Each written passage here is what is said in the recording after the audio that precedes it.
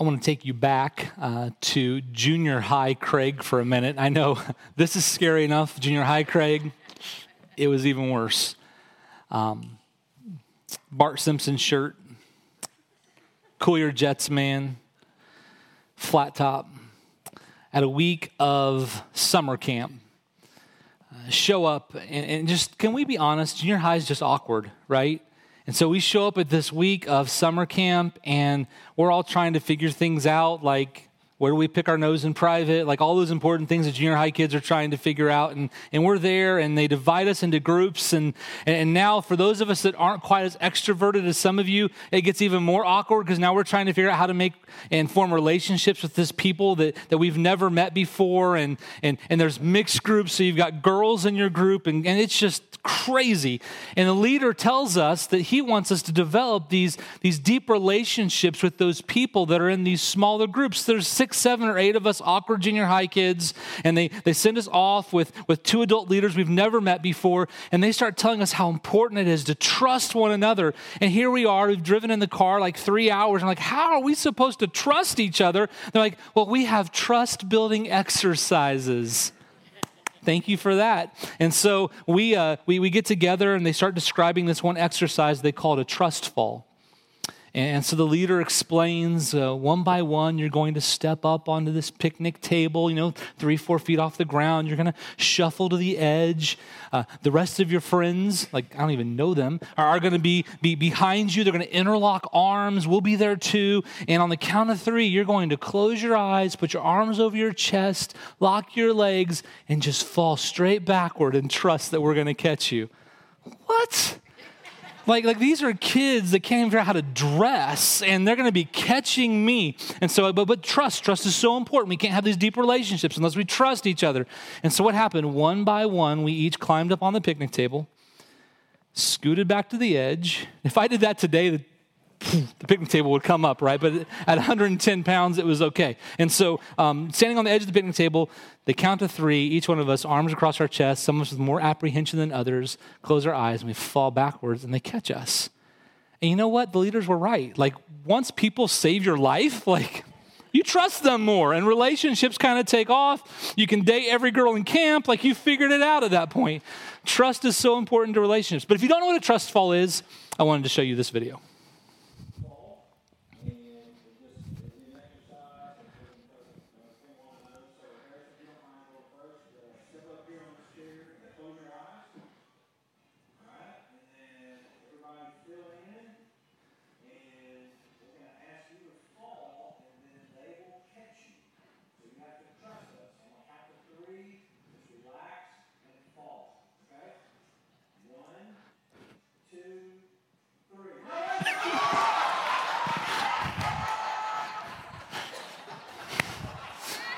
Yeah, that did not go well. That leader left out a very important instruction, didn't he? You got to fall backwards. Man, I had a friend in our church that sent that to me a couple weeks ago, and I just laughed out loud, and I just couldn't stop because what I think is happening, just judging by the picture, I think that's probably a church staff somewhere, and they just hired this new guy, and he's going to be working in the church, and they're like, hey, let's just build trust. Let's get these relationships going. And so this staff surrounds him, and he ends up face planting as a result. I'm guessing that trust was built a little more slowly in that group. But we know trust is important, right? Trust is important. It's critical to relationships. I don't have to tell you that. If you're a parent or a grandparent, you have said that to your own children, probably when they were just about this size. We talked about the importance of telling the truth, not stealing, not being deceptive. Why? Because we know that a lack of trust can erode the intimacy, the strength of a relationship. And parents, while we want that for our kids, grandparents, we want that for our grandchildren, let's be honest for a moment. Our children and grandchildren need that in us. When we make promises to them, when we tell them that something is real, if our actions don't match our words, then that can damage the relationship just as much as trust begins to dissipate. You know what it's like in the closest relationships in your life, boyfriend, girlfriend, husband, wife, fiance to fiance. Like, you need trust. Without trust, what happens? The strength of your relationship is dramatically affected. The workplace, same thing, right? If you as an employer don't feel like you can trust an employee, what's the likelihood your corporation or your business is going to be strong? If that's the norm in your company, probably it's not going to be a very strong company. If as an employee you can't trust that your employer cares about you and wants to help you, when trust erodes, like the relationship, man, it just begins to crumble. It's why politicians spend so much money going door to door and holding town hall meetings, because they hope that in some way you start to trust them so that relationship is built. Trust is so important to relationships. Should it surprise us then that trust is extremely important when it comes to our relationship with God? I'm not sure how often we think of it in those terms, but what happens to our relationship with God if we feel as though we can't trust Him, that He doesn't have our best interests at heart, that He is not for us? What happens then? What happens when we feel like in life we've had those moments when we crossed our arms and we closed our eyes and we fell and He didn't catch us like we thought He should? Here's what happens in my life. I don't know if it happens in yours, is that doubt starts to creep in more and more. And the more I doubt that God cares about me, the more I doubt that God is for me, the more I doubt His character and who I've been told that He is, guess what also becomes easier? Compromise. Because if I doubt God, if God's not really for me, if I don't really trust Him, then why am I going to trust something that He says in His Word that's really hard for me to understand? And so as trust dissipates, the relationship is damaged. And where do we go from there? We need a strong word. We need someone who will step in and will speak and will remind us of who God really is and help us see clearly when we're having so much trouble seeing that God is at work among us. And that's what brings us to Malachi. Our series that we're launching today is called Trust Me, From Doubt to Devotion. Why Malachi? Why go back to a prophecy given through a man in the 5th century of BC? Like we're talking probably mid-5th century BC, probably somewhere between 480 and 450 BC. This man named Malachi is proclaiming this message of God. Why go there? You're going to find that there's some startling significance to what Malachi shares in his day. He speaks to a people who were also struggling to trust God. They could come with a whole list of reasons where they had these expectations for how God should act, what a good God does, what a loving God does, what that looks like in their life. And they looked at their experience and they saw this evidence that they believed contradicted who they were told God was and who He would be. And I know that each of us have had times in our life when we've been told that God is a loving God, that God is a good God, that God cares about us, that God wants to bless us, and we come up with our own ideas of what that blessing looks like, what that love should feel like, what our experience should be. And when our experience does not match those expectations, we begin to question, is God really for me? My hope is that over the next 6 weeks, you come face to face with who God really is, and that He is one who you can trust. I want you to hear God say at some point in this series, trust me.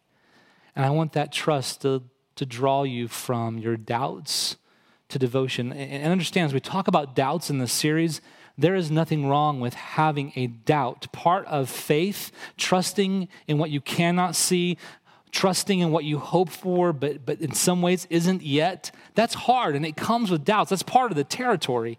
But how do we continue to move through those doubts and let those doubts, not allow those doubts to disrupt that faith and that journey of experiencing God's very best for us as people made and formed in his image? Malachi begins very simply. Verse 1 basically states what we're about to read and kind of gives us perspective. Malachi 1:1 simply reads, a prophecy. Maybe your Bible says an oracle, a prophecy, the word of the Lord to Israel through Malachi. A prophecy or an oracle, when you look at the original Hebrew word, is a burden. It's a message that is a burden. It has this weight to it that the Spirit of God impresses upon the messenger this thing that just has to be said to a particular audience. And in many cases, when it comes to the Bible, it's the people of Israel. And so Malachi says, this is a burden. This is a message from God. This is where it originated. It carries all the weight and all the authority that the creator of the universe can bring with it. Like this is the weight. I have to say this. This comes from God. And it comes through Malachi. I just love, that's a subtle, I think, expression of humility. Malachi understands that it is not his words that are going to shape lives. It's God's words that will shape lives. He is just the messenger. And in fact, literally, Malachi means my messenger. Here's what a prophet is. A prophet is simply a mouthpiece. Maybe you think of it as a megaphone, a bullhorn that God is speaking through. They have the weight impressed upon them by God's Spirit. I have to share this message. The Spirit leads them to proclaim this message from God to a people. If that's not clear enough, I want to read you how Peter speaks of it. Peter, a follower of Jesus, you've probably heard his name before. Maybe he's been in jokes about heaven. Here is 2 Peter chapter 1, verse 20 and 21. Above all, he writes, you must understand that no prophecy of Scripture, no burdened message came about by the prophet's own interpretation of things. That the prophet didn't look out and say, hey, let me give you my opinion on that. For prophecy never had its origin in the human will, but prophets, though human, spoke from God as they were carried along by the Holy Spirit. Malachi tells us these words come from him. I'm just the messenger. But when Israel hears these words, when the people of God hear these words, this is a message from God, a message, a burden on the prophet. They would have been, just hardwired to say, okay, I got to tune in. God has something to say. There's a respect for the prophet. My hope is that over the next 6 weeks, that God would continue to use this prophet's voice to call us from our doubts to devotion, that you would listen up to his words. So why communicate to the people of God in this time? Here's a little history. We're talking mid-5th century BC. What had happened? What was happening? The Israelites were just a few decades removed from what we call captivity or exile. Maybe you know this part of the story. If we track back to the very beginning of God's people, they're formed into a nation. They're taken to Egypt during a famine. They're rescued from Egypt when they're enslaved by the Egyptians. God carries these grumbling people through the desert for 40 years. They come into the promised land. They struggle there. There's the time of judges. There's the time of the kings. It appears early on during the reigns of Saul and David and even the early part of Solomon's reign that finally these people of God, these Israelites are getting they're reflecting the glory of God. Like people are seeing Israel like, oh, holy cow, there's something great going on there. But then something begins to erode, and the people turn their backs on God, and king after king does wicked in the eyes of the Lord, and the people turn from God's authority and God's rule and God's purposes and pursue their own selfish ambitions. And so God raises up foreign armies to actually invade and to conquer the people of God. By that point, the people of God have divided into two kingdoms. They can't even get along with each other. You have the northern kingdom of Israel, the southern kingdom of Judah, all the nation of Israel. And the Assyrians come to the north around 722 BC. They ransack Samaria. People are carted off. People are hurt. 586 BC, the Babylonians come in. They take over Jerusalem. People are taken to captivity in Babylon. And they're there for a few decades until the Persians come to rule. And the Persians, under a good king, say, I'm going to let people go back to their homeland, trying to build allegiance and respect. And so he permits the Jews to return to what we would call Judah. A man named Haggai and a man named Zechariah prophesy during those early years of the return. They talk about rebuilding the temple. They talk about God's blessing coming upon the people as the temple is rebuilt, and God will restore his glory. And there's a man named Zerubbabel and a lot of excitement surrounding him. And it's like, okay, we're going to be restored.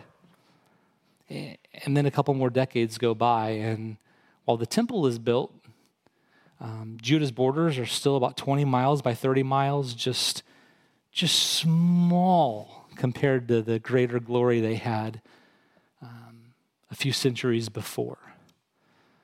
They have no great king, and yet they've been told stories of someone who will reign on David's throne.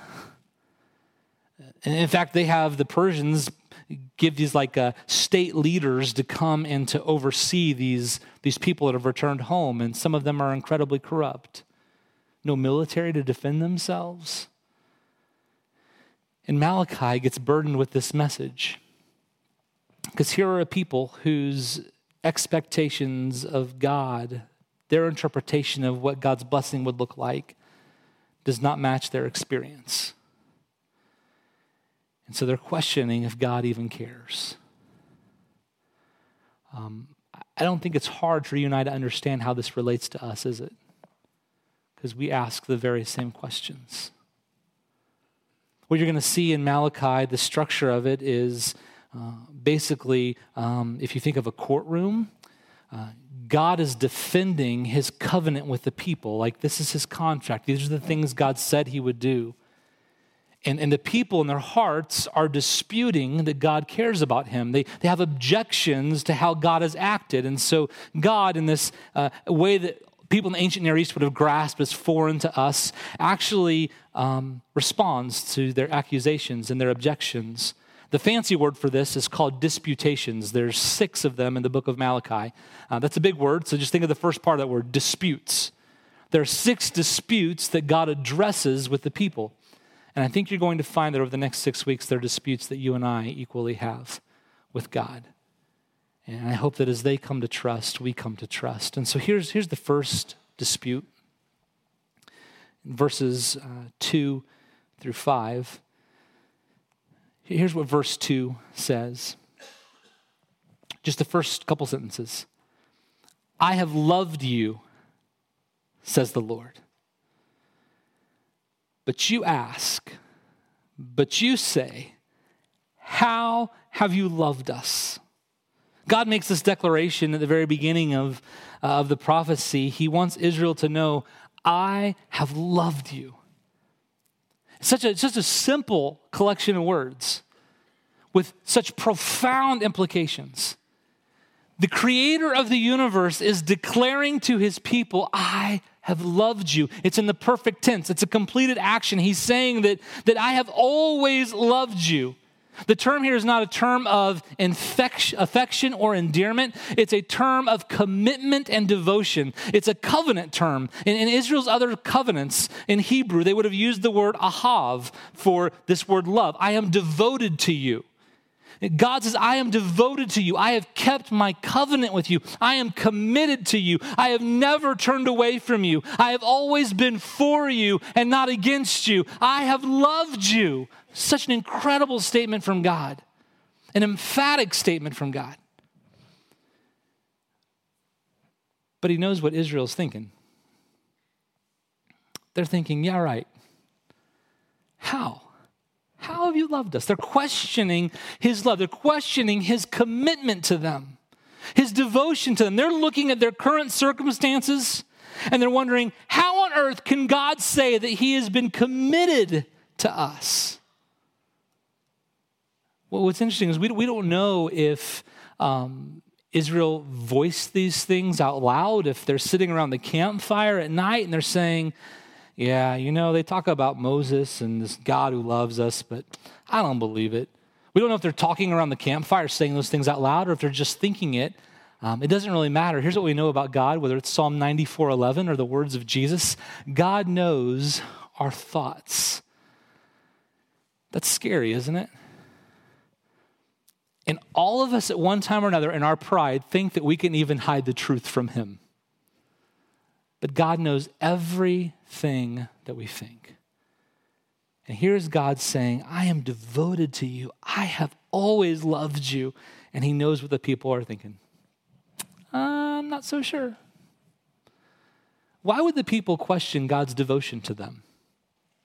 Again, think back on the story that I shared. They have been promised, go back to the covenant with Abram, Genesis chapter 12. He says, I will bless the world through you to Abram, whose name later gets changed to Abraham. You will be a blessing to all nations on earth will be blessed through you. God promises him a child. He'll have offspring. And here's Abram in the later years of his life, looking at his wrinkly old frame and his wrinkly old wife's frame, thinking, yeah, that's a good one, God. We're going to have a nation from us. Have you noticed we haven't had any kids yet and we're getting pretty old? And God says, no, there's a nation that's going to come through you.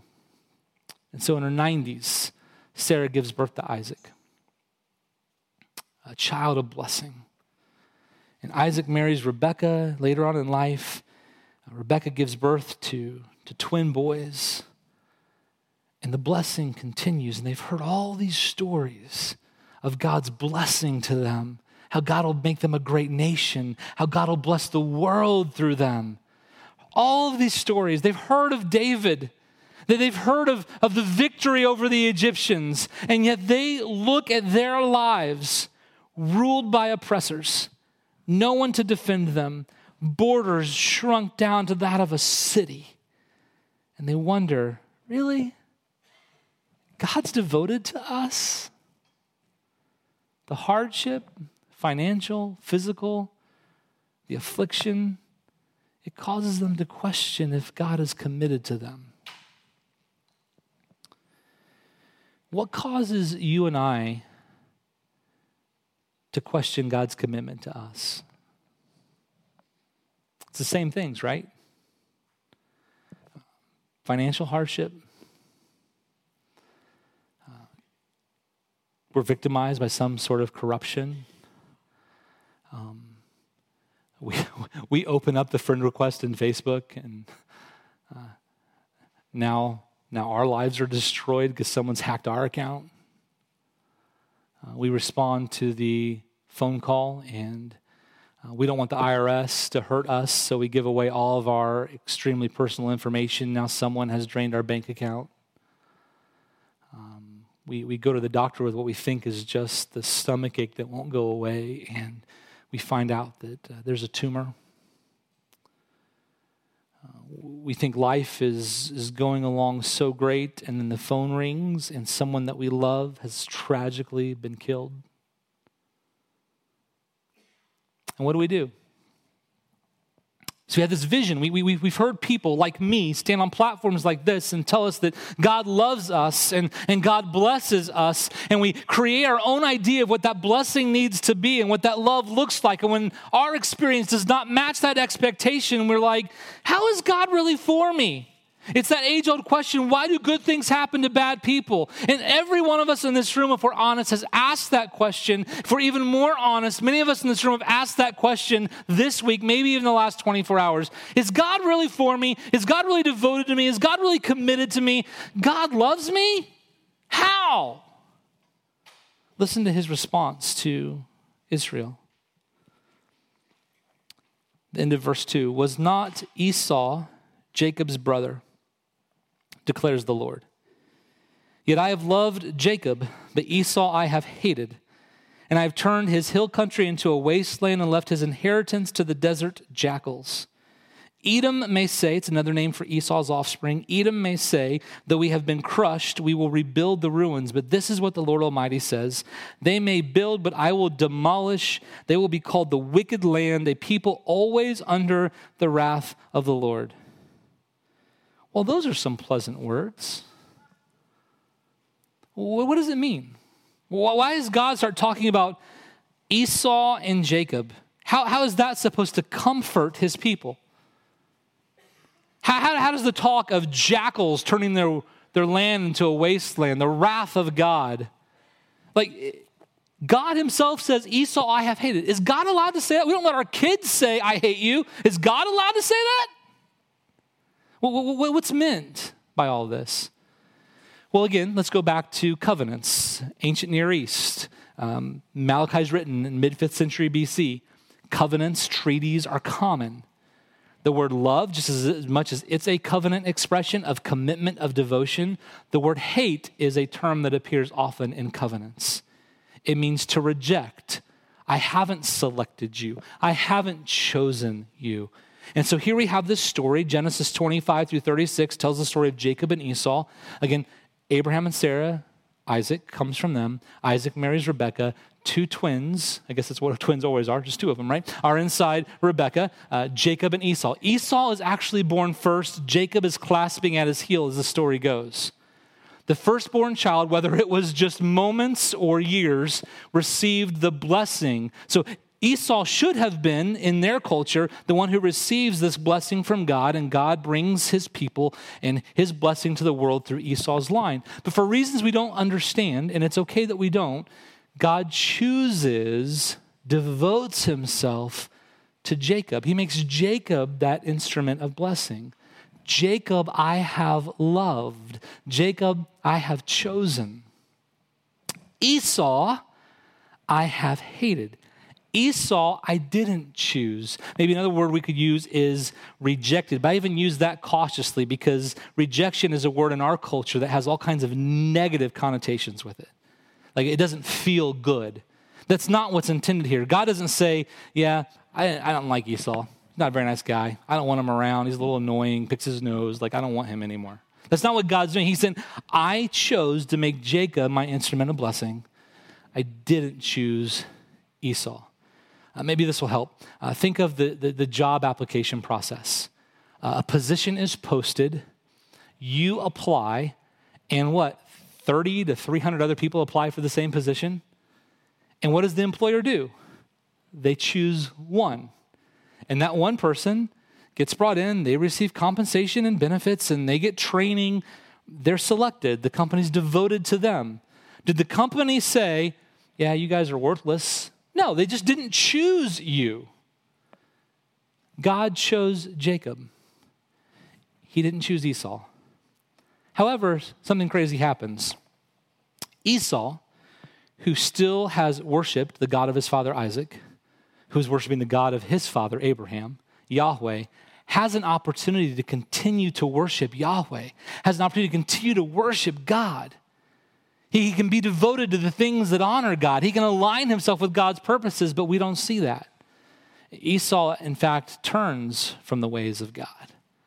There's a moment as the nation of Israel, generations later, is moving through the wilderness. They need protection, and the best way to move is to go through the land of the Edomites, the land of Esau's ancestors. And God uses the whole story. Hey, listen, like you are relatives, like way on down the line. You should just ask them for safe passage. And guess what the Edomites do? They don't let them through. Like they actually are opposed to the work of God. And so God disciplines them. And God thwarts their purposes. I love what Job says. Job 42:2 says that no purpose of the Lord will be thwarted. That's just a cool word, thwarted. Like, you can't stop God, right? And the Edomites keep trying to. And so they're punished again and again and again for it. So why does God share all of this to draw his people to him? He says, listen, Think back on your life. I want you to look back. I know that right now it's hard. You can't see. The turmoil is just too much. So look back, and I want you to see that I have been devoted to Jacob, your people. And in their minds, it's not written in Malachi, but in their minds, they would have gone back to all the stories. Remember when there was a famine? And I made it to where Joseph, through crazy circumstances, was in Egypt. He rose to prominence. And guess what happened? All of Jacob's people, Israel, got fed and were saved. And remember when there was that slavery thing in Egypt, like 400 years of oppression, and I raised up Moses and I rescued you? Remember the plagues? Remember the sea that you crossed? Remember wandering in the desert and there was food on the ground in the morning? There was manna there, flakes of dew like bread. And when that wasn't enough, I made quail be on the ground. And when you were thirsty, I turned bitter water sweet. We struck a rock and water came out. Do you remember how many times I delivered you from your enemies? Even when you rebelled? And God's calling him to look back and see, I have been devoted to you. I have loved Jacob. I didn't do that for anybody else on earth, but I did it for you. Do you see what he's doing? He's saying, you want to know how have I loved you? Look back. How have I not loved you, Israel? I've been devoted to you. I chose you. Everything has worked in your favor, no one else's. When you and I get to the place where we are questioning, God, how have you loved us? We need to be able to stop in that moment, to have the sanity to say, okay, this looks horrible, this looks miserable, this is not what I envisioned, but let me look back. There's a reason why we say that hindsight is 20/20. Why? Because there are things that we can see more clearly in the past that we couldn't see in the moment. And so we look back. As we look back, we begin to see evidences of God's absolute devotion to us. We're not Israel, but who are we? We're people who God sent his one and only son for. Because the story of Israel, this way that they're going to bless the whole earth, it's ultimately leading up to Jesus, who is in the line of Abraham, the line of David. Galatians 3:29 tells us that we are in Christ. We are Abraham's seed. We are heirs of his inheritance. Like Jesus is the fullest expression of God's devotion and love towards humanity. If you're caught in that moment saying, God, why? Why are all these things happening? Why are those people I love hurting? Why is this going on in our world? We have to be able to take the pause and look back and say, but God, I know you're for me. Because you sent a Jesus, a Savior, to come and to make a way that this sinful, sorrowful world will not prevail for eternity. That it is just temporary. And these hardships, they feel like they'll go on forever, but they won't. They won't win. Because God has conquered sin eternally. The greatest, most fullest expression of God's devotion to you is Jesus. And sometimes that's the only thing you can see. Sometimes that's the only thing that you can cling to. We look to him. God says, I have loved you. I have loved you so much. I gave you my son to give you life, to fill you with his spirit so he could be with you in the midst of your hardship and guide you through the days ahead. I did that for you. I am devoted to you. And every time we question, God, how have you loved us? We have to turn back to the cross. And God says, I have loved you this much.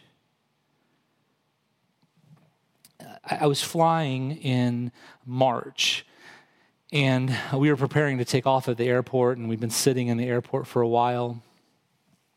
It was just raining outside. It was gloomy. It was cloudy, and I don't know about you, but sometimes just gloomy, cloudy days just kind of have that effect on your life, right? And so I'm sitting in the airport, and I'm like, I just wish the sun would shine. We get in the airplane, we take off in the rain, and we're climbing 10,000 feet, 15,000 feet, 20,000 feet. And what happens to the clouds? They start to go away. You start to see some brightness in them. By the time you're at 25,000 feet, 30,000 feet, guess what you see? The sun. And it just dawned on me in that moment that even though I see clouds,